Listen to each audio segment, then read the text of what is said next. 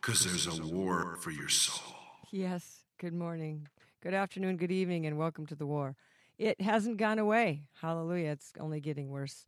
So we praise you, Jesus Christ, Son of the living God, King of kings and Lord of lords, who is victorious already in this war. Father God, and even though it feels like it's raging all around us and falling down on our heads, we are victorious. The battle belongs to you. So I pray that you tuck each one today who's been involved, captured, held hostage, overwhelmed, stripped, crushed in this war, that they will know that they may be crushed, but they're not destroyed. And I thank you, Jesus, for giving us eyes to see, ears to hear, and a heart to be calmed down in the truth of the living God, that the spirit of anxiety and negativity and panic do not get to determine or dictate to us who we are. The pit does not determine who we are. The ruler of the pit, the God of this world, does not get to define who we are. We are defined by who you say we are. And I thank you, Jesus, that we'd start looking at ourselves the way you see us instead of the way everybody else sees us or what they've said to us or done to us. Lord God, that we would walk in the fullness of our true divine nature as sons and daughters of the Most High God. I thank you, Jesus, that you declared war on the devil when you came down here and you died on the cross and he thought he had killed you. I thank you, Lord, you rose from the dead. I thank you took the keys back from him. I thank you led captivity captive. I thank you gave us power and gifts to bind, to loose, to forgive and love even our enemies, Lord God, and that we'd understand the power of those gifts. So today, Lord, as we go forward against the prince of the power of the air through these radio waves, that you would shield us with the shields of God around us, around our families, around all that pertains to us and those who work for us and pray for us and love us, those who are listening to us, that they would gain courage again today to know that God is real, that the revelation of Jesus Christ is real, that we'd rightly divide your holy word of truth, and that no weapon, as we promised, as God has promised, as we have believed, no weapon formed against us will prosper, but only cause all things to work together for good to those who love God and are called according to his purposes. We thank you for courage, that the courage and faith of Jesus Christ has already finished this work. So be not discouraged. And so we welcome you to Rescue Radio. Thank you for those of you, too, now who are starting to join us on YouTube and Facebook. Awesome to see that you're checking in. And we are going to be doing this kind of show with going through the various books of the Bible. But we're also going to be doing from time to time, probably once a month actually, topics related to mental, emotional, spiritual health, issues of spiritual warfare that would be topical instead of just through the scripture itself. So, hey, welcome. Yeah. Good morning. Here we are. Excuse me. Mm-hmm. Here we are, clearing my throat. Here we are. And ready to go. Mark chapter 7. We've been going through the book of Mark. In chapter 7, when Jesus was dealing with the scribes and Pharisees, religious leaders that were all taken up with ceremonial hand washing and religious legalism, ripping off their parents because they were giving stuff to God. And and he talked traditions of men, and the traditions of men, and Jesus confronts that head on, of course. And then he just shows. He says, it's not stuff that you do on the outside; it's what's going on in the inside. Mm-hmm. And he talked about out of the heart. Mm-hmm. The heart. Jeremiah said, "The heart of man is desperately wicked. Who can know it? Deceitful above all things, and desperately wicked. Who can know it?" So Jesus said, all the defiling of man is not, from just outward kinds of things, and you can't get rid of it by outward ceremonies of any kind. Right. No can't matter wash how, your sins away by washing your hands. Right. But he said it comes from the heart. So what's needed is a new heart, a heart transplant, really, and that's what the new covenant is all about. Mm-hmm. Is putting God's new heart and God's laws into our hearts. In the laws of not just a bunch of rules, but God's law of love, loving God with all your heart, soul, mind, and strength, and your neighbor as yourself. Mm-hmm. That's what it boils down to. And that's forgiving what Jesus and loving said. your enemies, yeah. And so Jesus takes a break here. After all this, he goes about 30 miles, very likely on foot. I mean, he didn't catch a taxi or a bus or a bike over there. Or bike. He goes like 30 miles to the northwest. He's on the northwest kind of shore of the Sea of Galilee here at Gennesaret. And basically the Sea of Galilee was also known as the Lake of Gennesaret. But he goes up to the northwest to the coast. the eastern coast of the Mediterranean Sea, and to Tyre, the area of Tyre and Sidon. Now, Tyre and Sidon, you can read maybe a little bit from Tyre from the Old Testament, but even in this day, it was a very prosperous and wicked. It was a Gentile city. Jesus ministered primarily to the Jews, right? Because the gospel, Romans 1:16, Paul says, the gospel is to the Jew first and then to the Greek, or to the Gentile. And so Jesus is beginning to probe it. This is the only time we have recorded in Scripture that he actually goes into primarily Gentile territory. Yeah, except when he was going through Samaria, which was a kind of a hybrid. Yeah, that was a hodgepodge. But let's look in Ezekiel for a minute to find out what Tyre is. It's a city. It's spelled Tyre.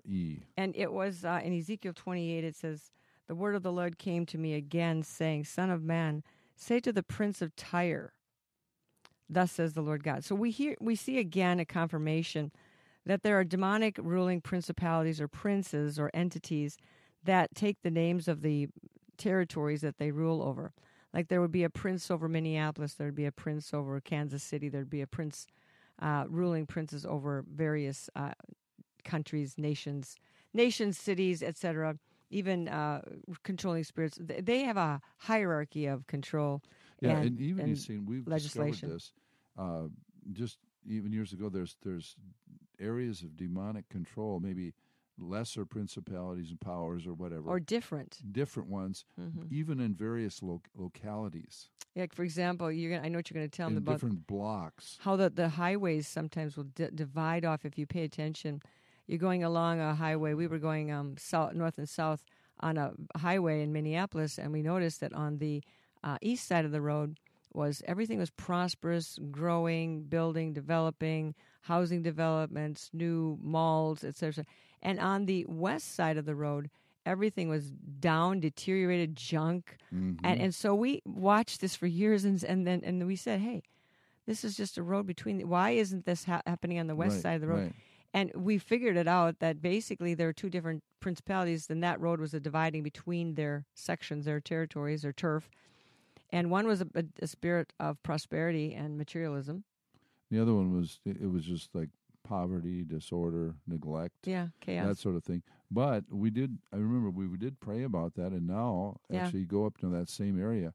That area on the west side of the road is prospering. Yeah, So there's authority. Things can change quickly and manifest. And we just take all these little things we do for granted. You drive down the road, you don't notice anything in particular. But in this Prince of Tyre, in 28 of Ezekiel, thus says the Lord God. So we know there's a Prince of Tyre. So when Jesus is going to Tyre, he's coming into the territory of the Prince of Tyre, and he says, because your heart, this is the Prince of Tyre, because your heart is lifted up, and you say, I am a god, I sit in the seat of gods, in the midst of the seas. So Tyre was on the seacoast.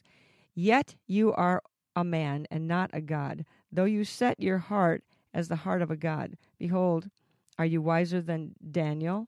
There is no secret that can be hidden from you. With your wisdom and with your understanding. So Tyre and Sidon were known for their wisdom. So this woman who's going to be coming to Jesus is a wise woman. You'll see as we go through the conversation with her how she was very articulate and very able to come against or present her argument or her case, her request to the Lord Jesus Christ. You have gained riches for yourself. You have gathered gold and silver in your treasuries. By your great wisdom in trade, you have increased your riches. I'm still in Ezekiel.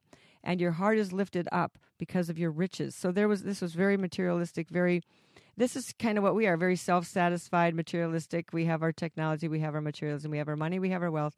We have no need of God. Therefore, thus says the Lord God, because you have set your heart as the heart of a god, behold, therefore I will bring strangers against you, the most terrible of the nations, and they will draw their swords against you and against the beauty of your wisdom and defile your splendor. They shall throw you down into the pit, capital P, and you shall die the death of the slain in the midst of the seas. Then he goes on to say, he's switching metaphors a little bit in the same chapter. In verse 12, he says, Son of man, take up the lamentation for the king of Tyre and say to him, thus says the Lord God, you were the seal of perfection, full of wisdom and perfect in beauty. You were in Eden, the garden of God. Well, who was in Eden, the garden of God, if not the would be Lucifer, the serpent. The serpent. Every precious stone were your covering, and the sardius, the topaz, the diamond, the beryl, the onyx, the jasper, the sapphire, the turquoise, and the emerald with gold. The workmanship of your timbrels and pipes were prepared for you on the day you were created. So this is where we get the description of Lucifer, the worship leader of heaven, who had the sound of music, so to speak, the timbrels, the pipes, the organs, built right inside of his body. And he says, you were the anointed cherub who covers. So he was covering what?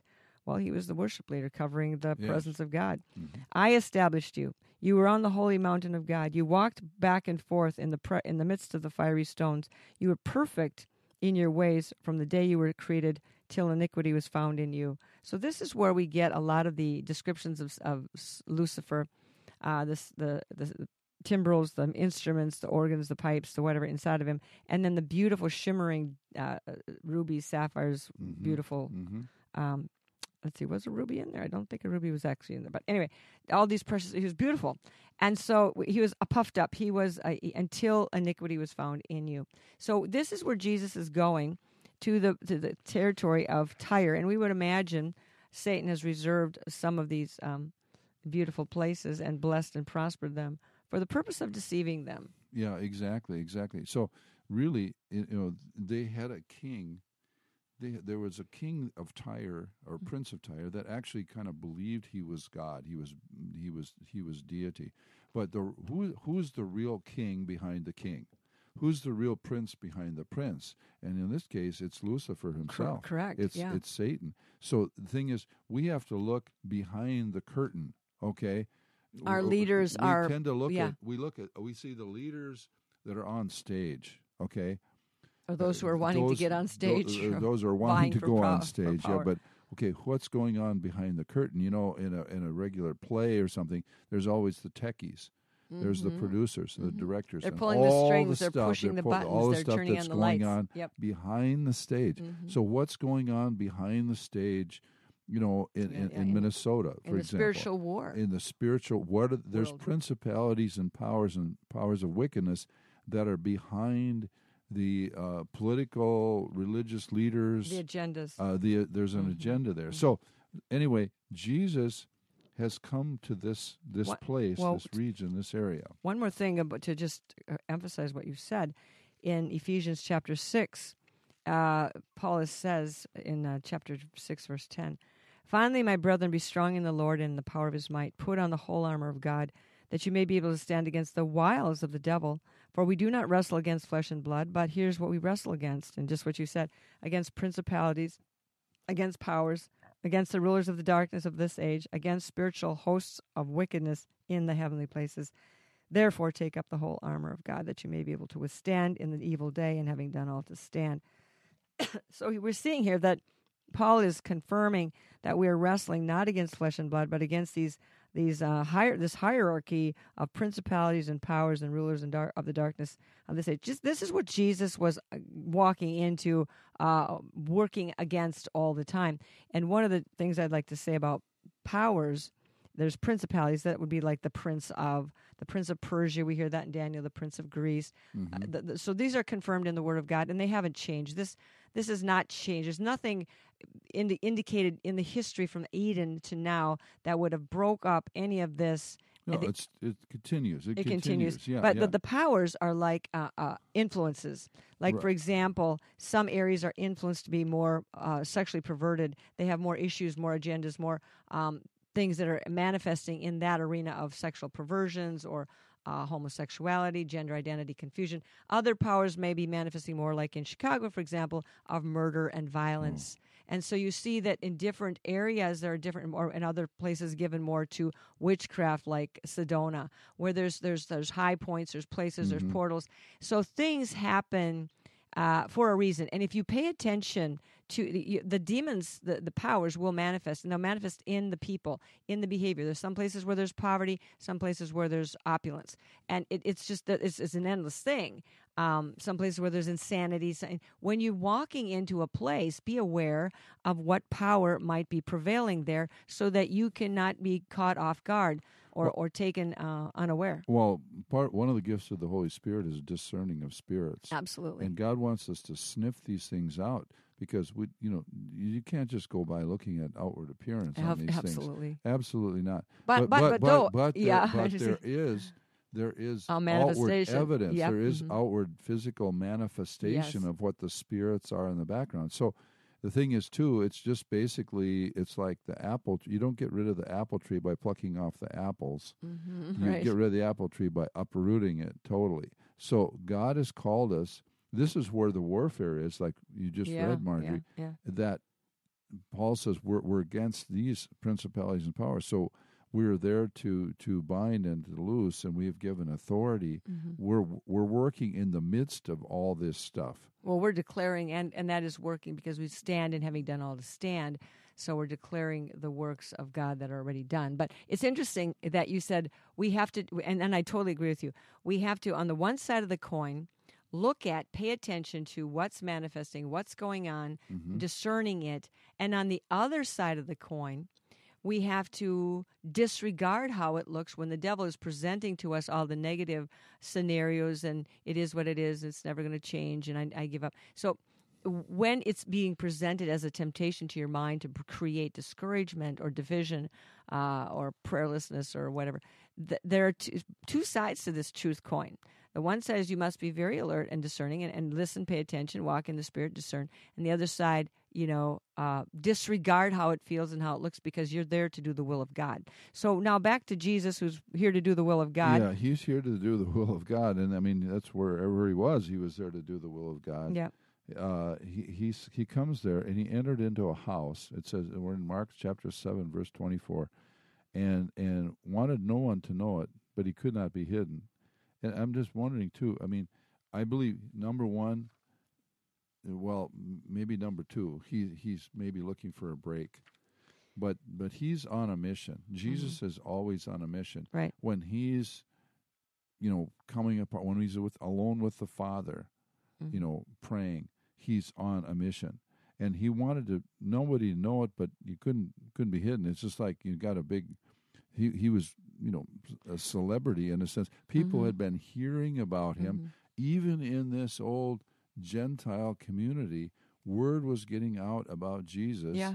And it says, even in this idolatrous pagan controlled by the god of Tyre, materialism, opulence, there was a breakthrough. There was a crack in the armor. There was a need that had happened. Yeah, and really, Jesus was basically, the gospel is for everybody, right? It's universal. It's for every person. God so loved the world that he gave his only begotten Son, that whosoever believes in him should not perish but have everlasting life. So he's come here. It's just kind of like a beginning probe, a beginning foray into the Gentile world that really later on was done through the apostles, particularly the Apostle Paul. Yes, especially Paul. Because he said we're to go into Jerusalem, Judea, Samaria, and the uttermost part of the earth. So this is like the first probe in there. And then it says, verse 25, for a woman whose young daughter had an unclean spirit. Now, we don't know if she had a husband or, single parent or whatever the deal was. A woman whose young daughter had an unclean spirit heard about him. Now, they must have heard something about that he was casting out demons, that he was healing the sick, that he was there. And it says she came and fell at his feet. So, but let's look at this. In Matthew. The first part. Yeah, Jesus went out from there and departed to the region of Tyre and Sidon. Verse 22 of Matthew 15. And behold, a woman of Canaan came from that region and cried out to him, saying, have mercy on me, O Lord, Son of David. My daughter is severely demon-possessed. Let's go back to this lady a little bit. She's a her background, she's she heard about Jesus. Mm-hmm. She's a Syrophoenician. She's a Greek. And at that time, this Syrophoenicia was an area. It was part of Syria. Mm. And this part now where she was from or where she lived, is modern day Lebanon. Okay, so she's a Greek. She's not a Jew. She's a Gentile, and Mark describes her as a Syrophoenician. So Mark is writing primarily for Gentiles, for so Romans they would and understand Greeks. this. So they would understand the area that she's from. And then Matthew, where you just read, right, Marjorie, calls her from Canaan, a woman. Canaanite, which of course the Jews, it's like a Canaanite.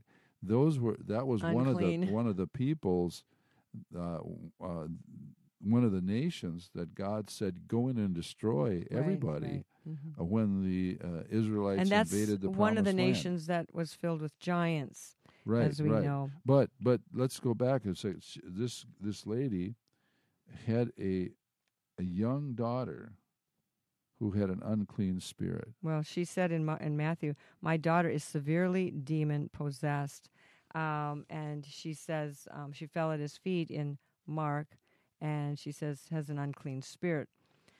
She came and fell. The woman was a Greek, a Syrophoenician by birth, and she kept asking him to cast the demon out of her daughter. Before we go to that part, let's look at this demon possession of children. And what is demon possession anyway? And can kids be demon possessed? Can people, Christians, anybody, dogs, cats, can people, pigs, be demon possessed? Well, and the issue too is how could a little girl like this, a young daughter, we don't know how old she was, but I mean, what are some things that could have happened where a young child becomes demonized? Well, in modern day, the first thing I'd say, if this child was brought to me, I would say, was she sexually abused? For sure, that is one of the entry points often used by the enemy to create this, because it says she had an unclean spirit. So I would imagine that this kid was out of control. This daughter was out of control. She was beside herself. She was maybe manifesting insanity or trauma, tantrums. She could have been also doing sexually expressive things that are improper and inappropriate for children. And so there could have been that kind of concern on her mother's part. And so this lady, she comes, she said, and the Amplified Bible really brings out the meaning of the original language here. And behold, a woman who was a Canaanite from that district came out, and with a loud, troublesome, urgent cry. We think, she fell at his feet. She says, there she is. She was but wailing, probably. She's wailing, desperate. She cried, and she's begging, have mercy on me, O Lord. And you know that this, in the book of Mark, this is the only time Jesus is referred to as Lord. It's from a Gentile lady who recognizes his position from a pagan background, evil background. And she says about her daughter, my daughter is miserably, and Amplified Bible, my daughter is miserably and distressingly and cruelly possessed by a demon. So that it brings out the original language that you don't get really in English. That's what the Amplified does.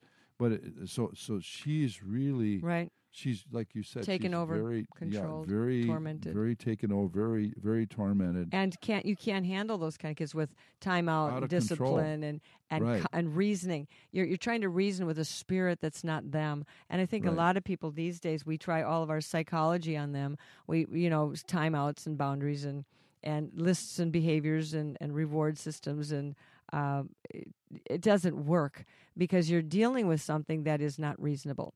And so she was desperate. Lord, have mercy on me, my son of David. She knew, actually, like you said, this was the first step to her daughters being healed, was the mother's position. And when your child is demonized, demon-possessed, let's again go back and look at, can a child be demon-possessed? Can a Christian be demon-possessed? Can anybody be demon-possessed? In English, that word has 3 different meanings, actually. English is a kind of a sloppy language, and the other languages are more specific in what their words mean. Exactly. So in English, the word love is the same way. You've got so many, use love. I love mashed potatoes. I love you. It's the same kind of word, but it means different things. So possessed can mean three different things. To own, like you own a house. To occupy, like you occupy the house that you don't own.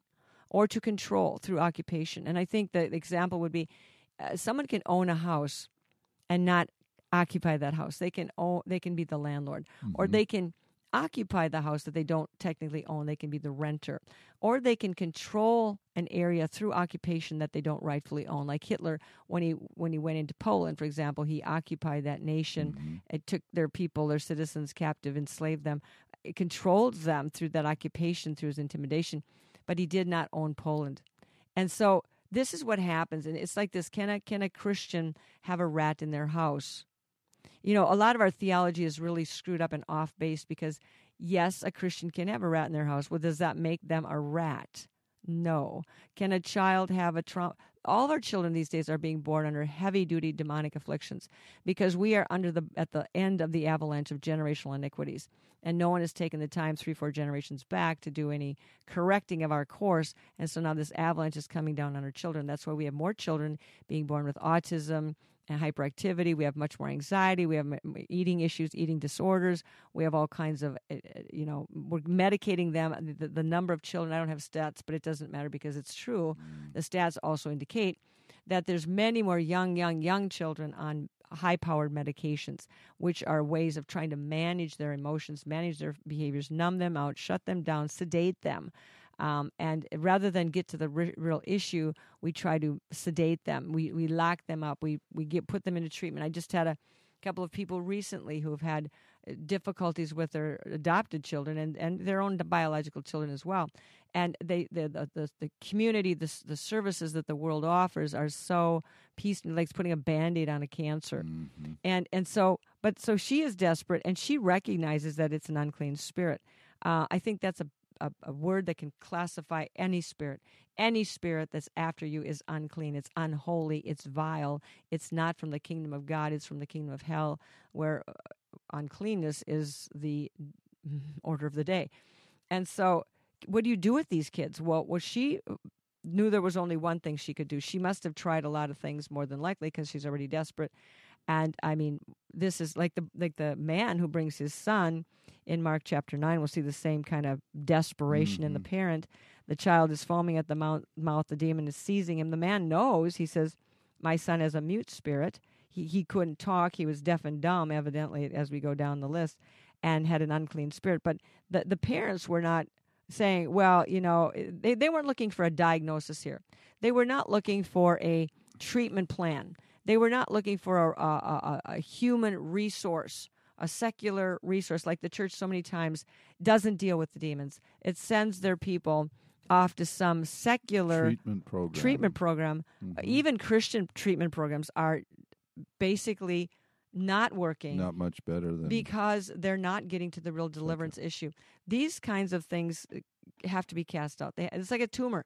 You can't manage a tumor by eating more broccoli. You have to get the tumor, the cancerous tumor, out. Even if it's benign, you want it out. You don't want it to flip and turn cancer. So the thing is, this needed to be a deliverance and to be gotten out of her. It's interesting, though, the point being the parents recognized. That's exactly right. They recognized this was demonic. This was demons. Yeah, they weren't going to try to fix this with a vitamin or a pill or a Zoloft or a antipsychotic medication. You're exactly right. And before your child can be healed, you have to be in the right position. The man who brought his son and this woman were both in a spiritually right position. The man was exhausted and said, Lord, help my unbelief. This woman, she didn't go there. She just said, Lord, Son of David, have mercy on me. My daughter is severely demonized, so possessed. So to possess, going back for a second to that word possess, own, control, occupy. People say, well, how can a Christian have a demon? Because, how can we be, owned by God and owned by the devil at the same time? Well, you can't. God either owns the house or the devil owns the house. And you live in it either way until you die, and then you get a new house. But So when we give our lives back to Jesus Christ, look at the history of the house that you have.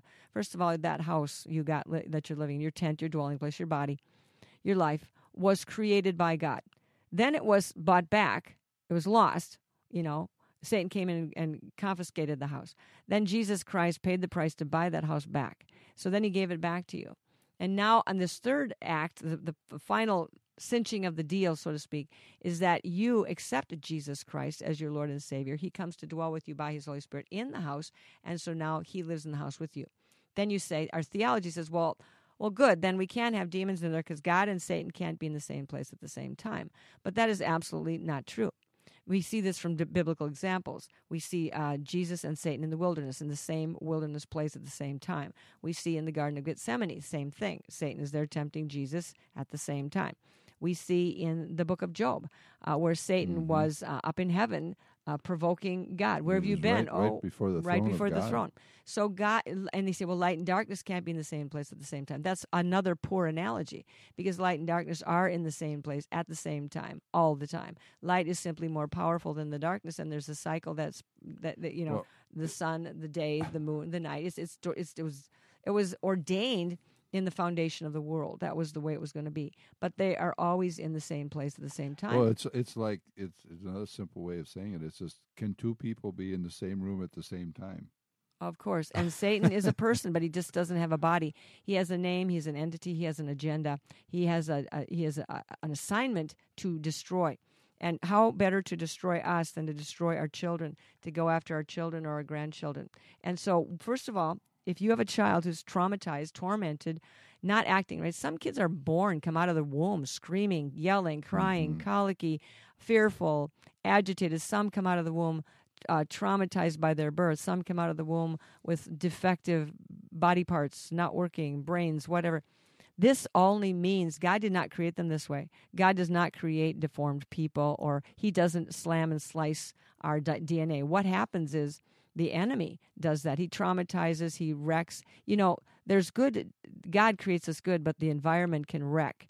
The DNA, the generational transmissions of genes and chromosomes can be, it's fragile in some ways and very, very resilient in others, but it can be altered. It can be assaulted. It can be, you can send radio waves. You can send ways, do things to assault and alter the DNA in the womb, whatever, and the generational junk that comes down the bloodlines gives Satan permission to do these things. So this girl may have been born fine and ended up picking this up. She could have picked it up through sexual assault. There's no reason to believe she wasn't sexually assaulted, because in that community, in that type of environment where sexual perversion and opulence and pedophilia and all these kinds of things could be going on as it is today, these children cannot handle that. So what they do is they freak out, they disassociate, and the demon takes over that little part of their body, that 2-year-old, that 3-year-old, that 5-year-old.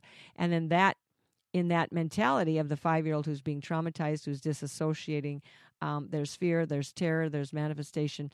So on the one side, the child is being helplessly persecuted, abused, sexually assaulted. This can be emotional as well. It can be physical. It doesn't have to always be sexual.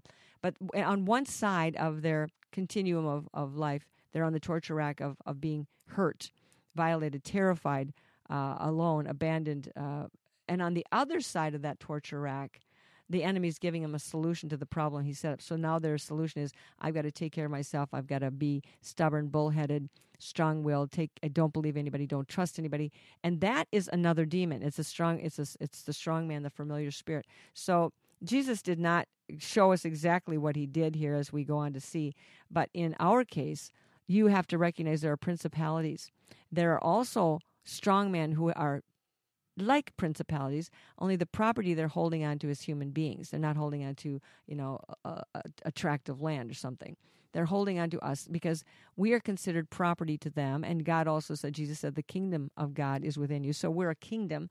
So they come in to take hold of us. And the way they do that and the way they identify themselves when they do that is by taking our name. So to name the strong man who's coming in to plunder the house of yourself or your child, or plunder you, get you to be unbelieving, doubtful, fearful, and then knock you in a corner and steal your child, the way that Satan does that is through claiming them through the right of names.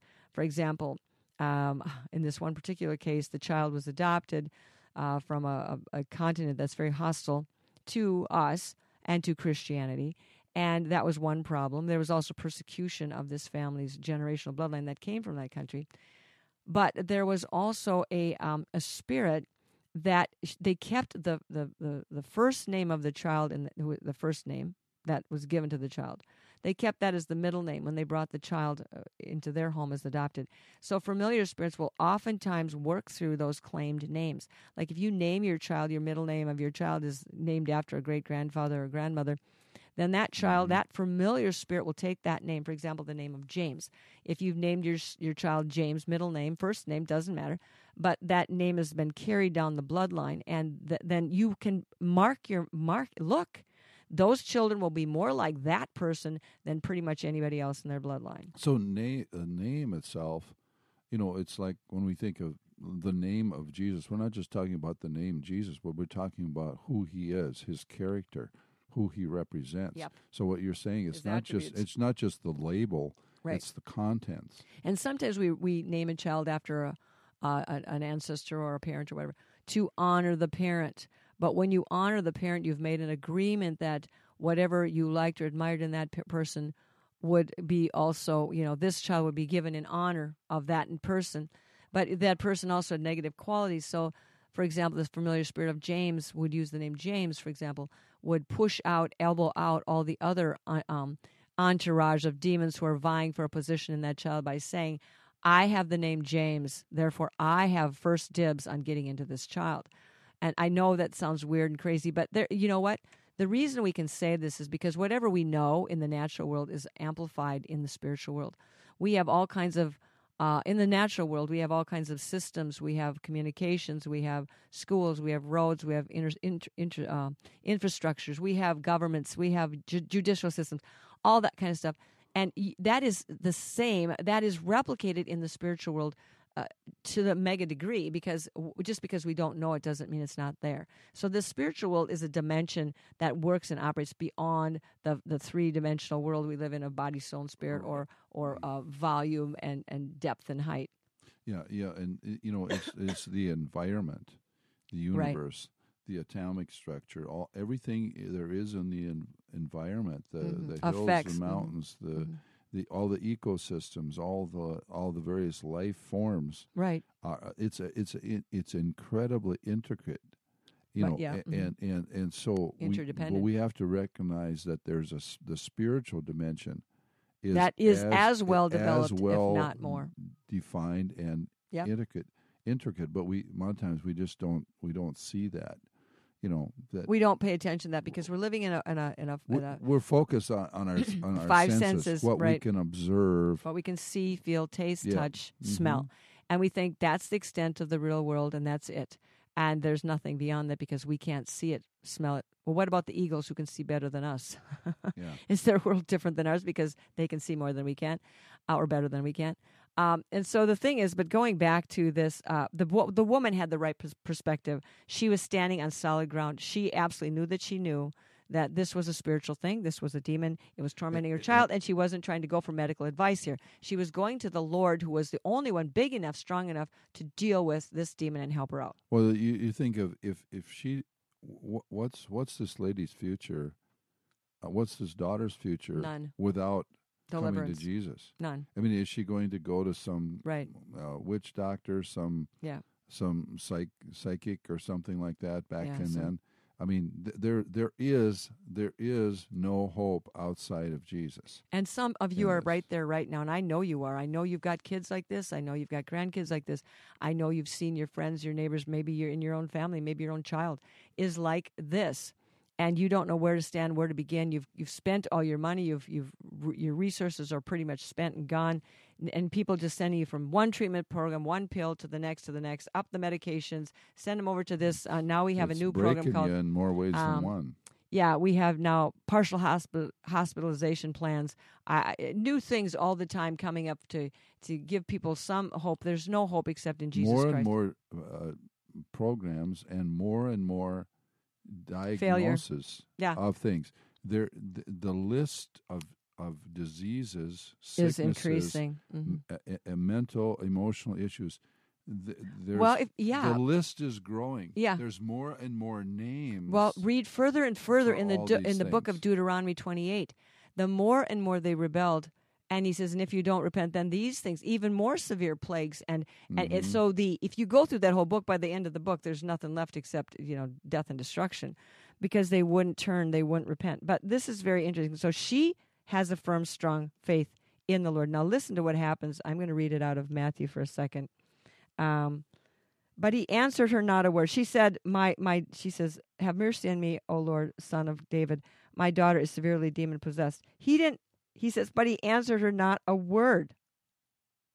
He was quiet. He didn't say, he acted like he didn't hear her or like he didn't notice. And she was freaking out to the point where the disciples got on his case and said to him, his disciples came and urged him, saying, send her away, for she cries out after us.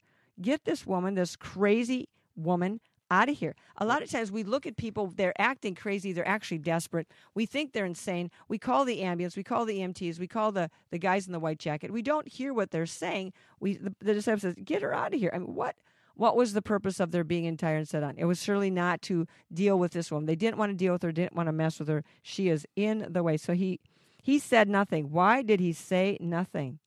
In Mark, he says, what does he say? He says, this woman, let's see, and Jesus said to her, in this one, she kept asking.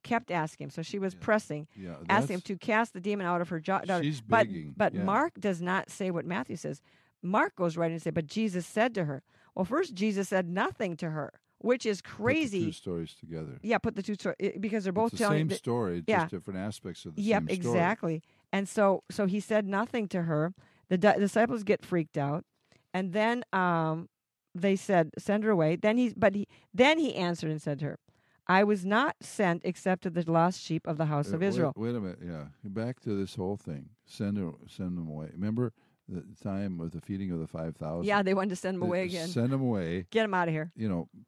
Send them away. So a lot of times this is the attitude of the disciples of Jesus today, as you said. Mm-hmm. Send them away. Oh, the church can't help you. We know this treatment center. Mm-hmm. We'll send you. The church will send people to secular, worldly things because we don't want to do it. We don't know how. Well, you know what? Do that's can I delightfully say, the shame for that is in that we have believed that we have no power. We have not believed the Word of God. We have believed the power of the professionals, the doctors. They curse people a lot without even knowing it. They want to cover their butts, so they say the worst case scenario. Right. But the thing, and not all of them are like that, but so we have the word of the professionals. There's no hope. She's labeled, so we can all get paid by the insurance companies for dealing with this kid, but we don't care if she gets healed. We just care we get paid. And so, but going back to this Jesus, I was not sent except to the lost sheep of the house of Israel. But basically he's saying, permission denied. Your request is denied. I don't want to. This is. But there was. So when you go to God and God denies your request or says this is not for you, this is not for except the lost sheep of the house of Israel. She did not go away with her tail between her legs and say, "Well, forget you then, God." Forget it. Yeah, because the door is closed. Why bother? Okay. But he says, and so in Mark, he said, and this is going again along with an understanding, a parable that the Jews considered themselves to be better than the Gentiles. They considered themselves to be the children and the rest of the world to be dogs. This is a bad attitude, and it's condescending, but that was the attitude of the day. So in Mark, Jesus says, but Jesus said to her, let the children be filled first, for it is not good to take the children's bread and to throw it to the little dogs. Well, if the children are hungry, for crying out loud, don't take the food off their table, off their plate, their bread, and give it to the dog while their child is sitting there hungry. So he says, if my people, the Jewish people, are hungry and starving and want this, then it's not right for me to give it to you. Because he wasn't calling her a dog. He really was not calling her a dog, but he was saying this is a common sense. If my people, I've come to the Jews, if the Jews want it, they want it, they're eating it up. I cannot give it to you. Of course, he could, because he could always do whatever he wanted, and he had plenty of power everywhere all the time. But he was just really testing her to see how strong her faith would be and how she would respond. Now, going back to the fact that the Tyre people from Tyre were wise people, we're going to expect this woman to come up with a wise answer, and I believe the Holy Spirit inspired her. Did. You know, she nailed it. She knocked it out of the park. She really did. She really did. Now, the Jews had this very derogatory term for the Gentiles. They were considered dogs. And the word that's used for the dogs, the way that the Jews thought of the Gentiles, the word there is dogs. It means like the wild dogs, the pack of dogs, the like unclean the wolf dog, pack, the roving dogs, the garbage just eaters. Run around the garbage containers. It's like you go to India. There's dogs roaming around everywhere. Nobody keeps them as pets because they're the garbage eaters. They're running around all over. But and also, the word dog that was used for dogs to refer to the Gentiles also referred to a male prostitute. So they were saying, you're like wild, ravenous, unclean dogs, or you're like male prostitutes. That's how the Jews of this day were viewing, for the most part, their Gentile the neighbors. Gentile world. But it was a different word that was used here for dogs. What was the that word? Jesus said? When they were talking about dogs, he says, he's playing. Now, I don't think there would be a Jew, I could be wrong, back in the day, that would keep a dog as a pet. There wasn't because a Jew? they were considered unclean animals. Okay. But here, the Gentiles, okay. They had pet dogs. They had little pet dogs. So the word that Jesus used here is not talking about the wild, ravenous dogs, but the little puppies, the pet dogs that people had in their house. Okay. So see how this plays out here. Right. So he said, I'm not sent except to the lost sheep of the house of Israel. Then she came and worshipped him, saying, Lord, help me. But he answered and said, it is not good to take the children's bread and to throw it to the little dogs. This is Matthew. In Mark, he says it pretty much the same. Let the children be filled first, for it is not good to take the children's bread and to throw it to the little dogs. Then she answered and said to him in Mark, reading, verse 28, yes, Lord, yet even the little dogs under the table eat from the children's crumbs. And so her answer to him was, she said in verse 27 of Matthew, she said to him, true, Lord, yet even the little dogs eat the crumbs which fall from their masters' tables. Or, sometimes children feed the dog under the table. Well, yeah, because their kids are sloppy. Well, and besides, they want to feed their pet. Sometimes they grab a piece and feed the dog. How many have seen that? That's pretty common. So she said, even so, what she's making her point to say is, Jesus says it's not good to give the children's bread. The healing would be the children's bread in this case, and throw it to the little dogs. She says, Lord, even the little dogs are happy to eat the crumbs that fall from their master's table. You have a crumb for me, Jesus. Even a crumb of healing would be enough to heal my daughter. Then Jesus said to her, he's pleased. He says, oh, woman, great is your faith. Let it be to you as you desire. And her daughter was healed from that very hour. Now, in the other case, it's in Matthew, Mark, he says, then he said to her, for this saying, go your way, the demon has gone out of your daughter. So she went to her house and found the demon had gone out of her daughter lying on the bed. So we see she didn't bring the child to him, according to what Mark is saying. And Jesus wasn't present to heal this child. He didn't go to her house. He just spoke the word, and the demon had to go. The thing is, but he was commending her faith, because she was not put out, set back, discouraged, cast into the hand of doubt, because he rejected me. She didn't take it as a rejection. So many of the times, take it as an insult. Yeah. Right? She didn't get offended. She didn't take it as an insult. She didn't take it as a rejection. She was desperate enough to press in and humble herself and take the risk of being scolded by the Lord to get for her daughter what she needed. And so she was proving that for herself that she was more hungry for a crumb than the children were for the actual bread they were being served. And we think of the power of the word of Jesus here. he didn't spend 20 minutes saying, "I bind you, Satan, and in my name, come out of her." Blah blah blah blah blah blah blah. We don't see him doing that. He just says, what's recorded here. Come out. He says, "Let it be as you desire. Let it be as you want." You named it. You called it. You got it. You called it. You got it. So the thing is, for this saying, he says, for this saying, the saying that about the eating the children's crumbs, or for this saying, go your way. For the demon has gone out of your daughter. So the demon was out. He said, "Let it be." He just says, "Let it be according to what you have, your desire." Mm-hmm. Let it be according to what? Your what does faith. it say? He says, "Great is your faith, so be it." Let it be according to your desire. Let it be to as you desire. In Matthew, yeah. And that's let it be as you desire. That's enough of the word of Jesus to kick a demon that was tormenting, an unclean spirit that was tormenting this woman's little girl. So going back to a couple of things. Great is your faith. Be it done unto you according to your faith. Great is your faith. So what he was commending and praising the one for was not caving in, not giving up, not going with not going with what she was tempted to feel like, not going with what she was tempted to look stupid in front of everybody because Jesus embarrassed her, put her down, said no.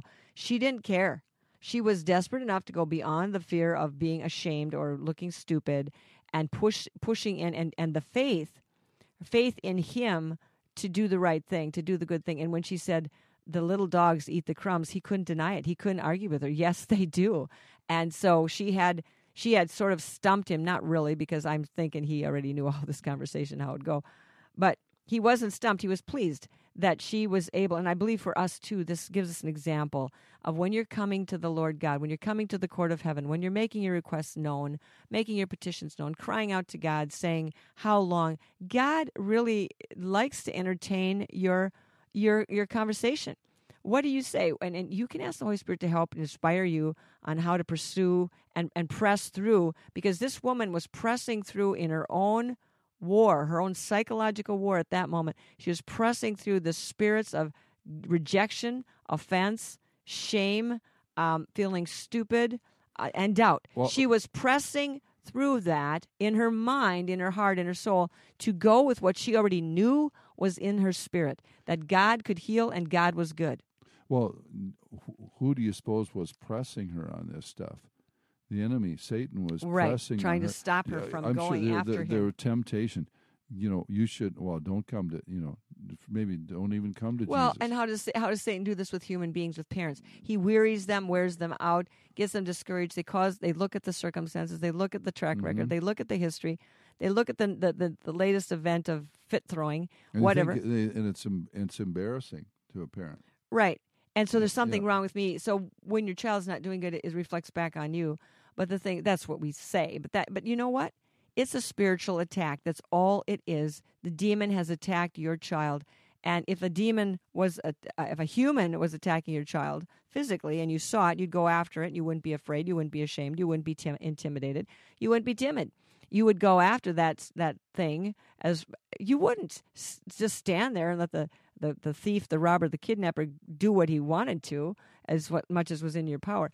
So she had spiritual power here that she did not even know until she saw that she again it was her desperation and her faith that caused her to get the victory. Because if she would have just turned around at that point and said, "Well, I asked, he said no," disciples chased her away. Well, double whammy. What do I got? Nobody's on my side. Jesus said that. And another time he did something like that when the rich young ruler came and he said, "Good master, what must I do to inherit eternal life?" Jesus didn't jump on the opportunity to lead him in the salvation sinner's prayer. What he did is he said, "There's none good but one, and that's God." He almost like turned him off. He almost like set him on his heels and said, "There's nobody good. You're trying to be good. There's nobody good. Nobody good. You get it? It's not about good works or being good or keeping all the commandments." This was again, where the person could have been offended. I guess it's a good word. She could have been offended and discouraged. How many of you right now, and you have to realize your daughter, your son's condition, you do have power and control. to do something about it. You don't. It's not that you're helpless. I don't care what the doctors tell you. I don't care what you have every right to go to the throne of grace, the throne of, and the time, he says, come boldly to the throne of grace and mercy in the time of trouble, to present your case. Show me, command me, he says, command ye me things concerning my sons and daughters in Isaiah 25, I think it is. Okay, God is saying, come on, let's have it out. Talk to me about it. And I don't think Jesus was trying to have her persuade him.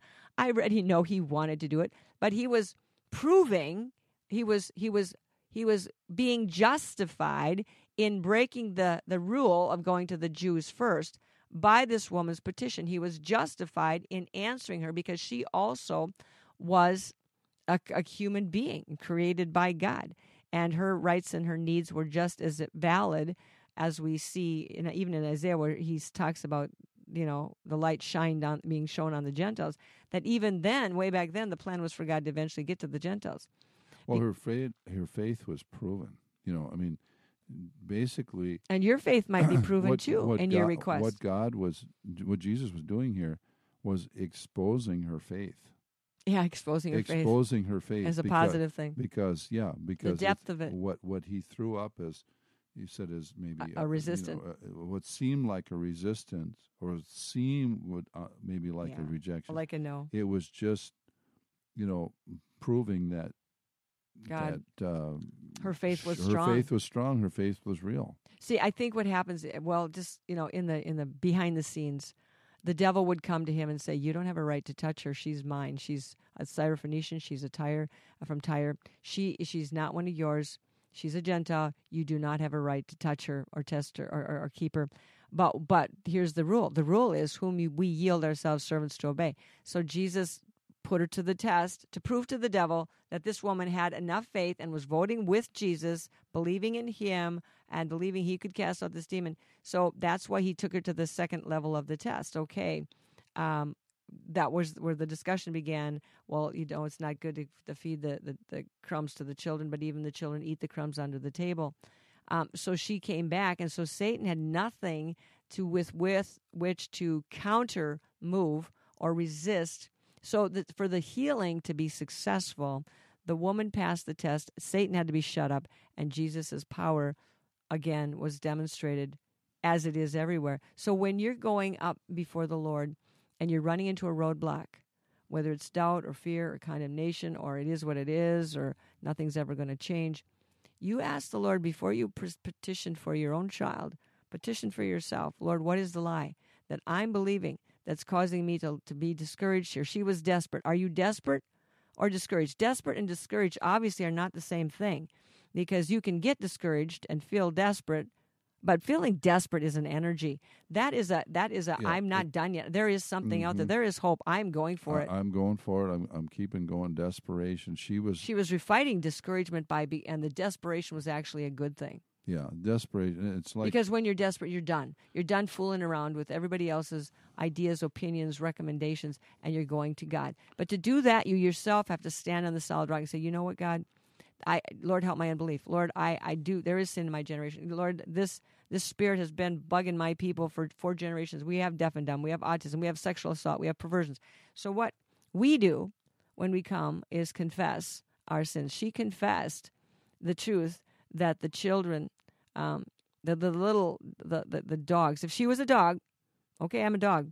Compared to these children, I'm a dog. But I would be happy as a dog to eat what they don't want. What they don't want is good enough, is enough to fix what I need. Just give me the crumb. The question is, where do you go when you're desperate?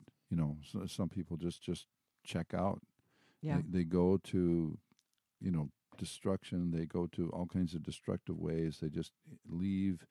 Give it up. Go into drugs. Go into unbelief. Go into anger, rejection. bitterness. Go into bitterness anger, bitterness. Go into self-pity. Mad at God. All this stuff, and your desperation is overcome by discouragement, and just destruction. That's a result of that. But the desperation. And I believe, Marjorie, we need to pray right now for people that have children. Go for it. Or grandchildren. Go for it. Father, in the name of Jesus. Yes, Lord, we agree. We thank you for this Hallelujah. one that's listening today. Praise you, Jesus. Father, in the name That they've of come Jesus, to you. that realize that Yes, they have Jesus. children, Heal- they have Heal grandchildren that child. that are In the name of bound by the Jesus. enemy. They're bound by habits. Give them They're your bound faith, by Lord. Hallelujah. pornography. Let it be They're bound done. by drugs. They're bound Mighty with autism. They're bound miracles. with Father, rebellion. hope. They're bound, Yes, bound God. with sicknesses and Praise you, diseases. Jesus. Right Yes, now, Lord. in the Lord. name of Jesus, Yes, you are the we Lord. break the power of the enemy. Yes, we do. And I pray that this Hallelujah. parent, this mother, this father, That has this grandmother seemed to have lost right now would be able to ignited with hope. discern what's going faith, on in the know spirit the revelation of among Jesus these, Christ. Yes. with these children and these grandchildren, Father. See. In the name of Jesus, Let their faith and that be they will address these accomplished. things Yes. as believers in the name of Jesus. Be not afraid. And that they Yes. will. We bind the powers of hell And in spirits these of children. fear, We offense, loose bitterness, the spirit rejection. of God. Set them Yes, free, Father discouragement. We God. bind all those Set them things. We free and release equip. healing, Lord, you've given us the deliverance. authority as believers And we confess to the set the sins captives free. of their generation, the sins of uncleanness that have been made, Yes. the many agreements that are made with uncleanness and perversions, mental illness. By the way, mental illness is a product that comes out of sexual assault. So, Lord God, we come against these spirits of mental torment, and we confess the sins of Yes. uncleanness In on our Jesus' behalf. name. We repent. We confess them. We repent for our own participation. Then we forgive the people who sexually assaulted us. We turn the crimes over to the High Court of Heaven, forgiving and releasing those people to God for judgment. And we declare now that these, as your faith, so be it unto you. And let their faith be the faith of Jesus Christ, not just in Jesus, but of Jesus. So, Lord Christ. Jesus, we pray now through this prayer, as Jerry has prayed, and I agree, that these people will receive deliverance. Their Deliverance. children will be delivered from demons. Yes. Their children will be set free from the spirits of Mhm. uncleanness, torment,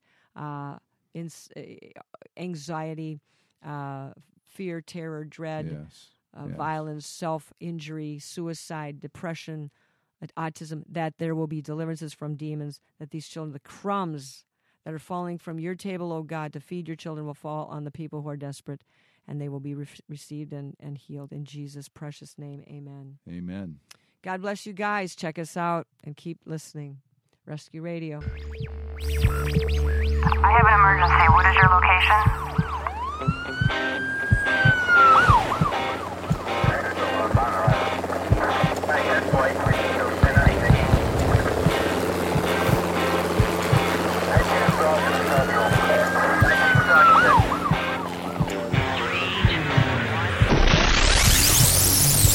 Rescue Radio, because there's a war for your soul.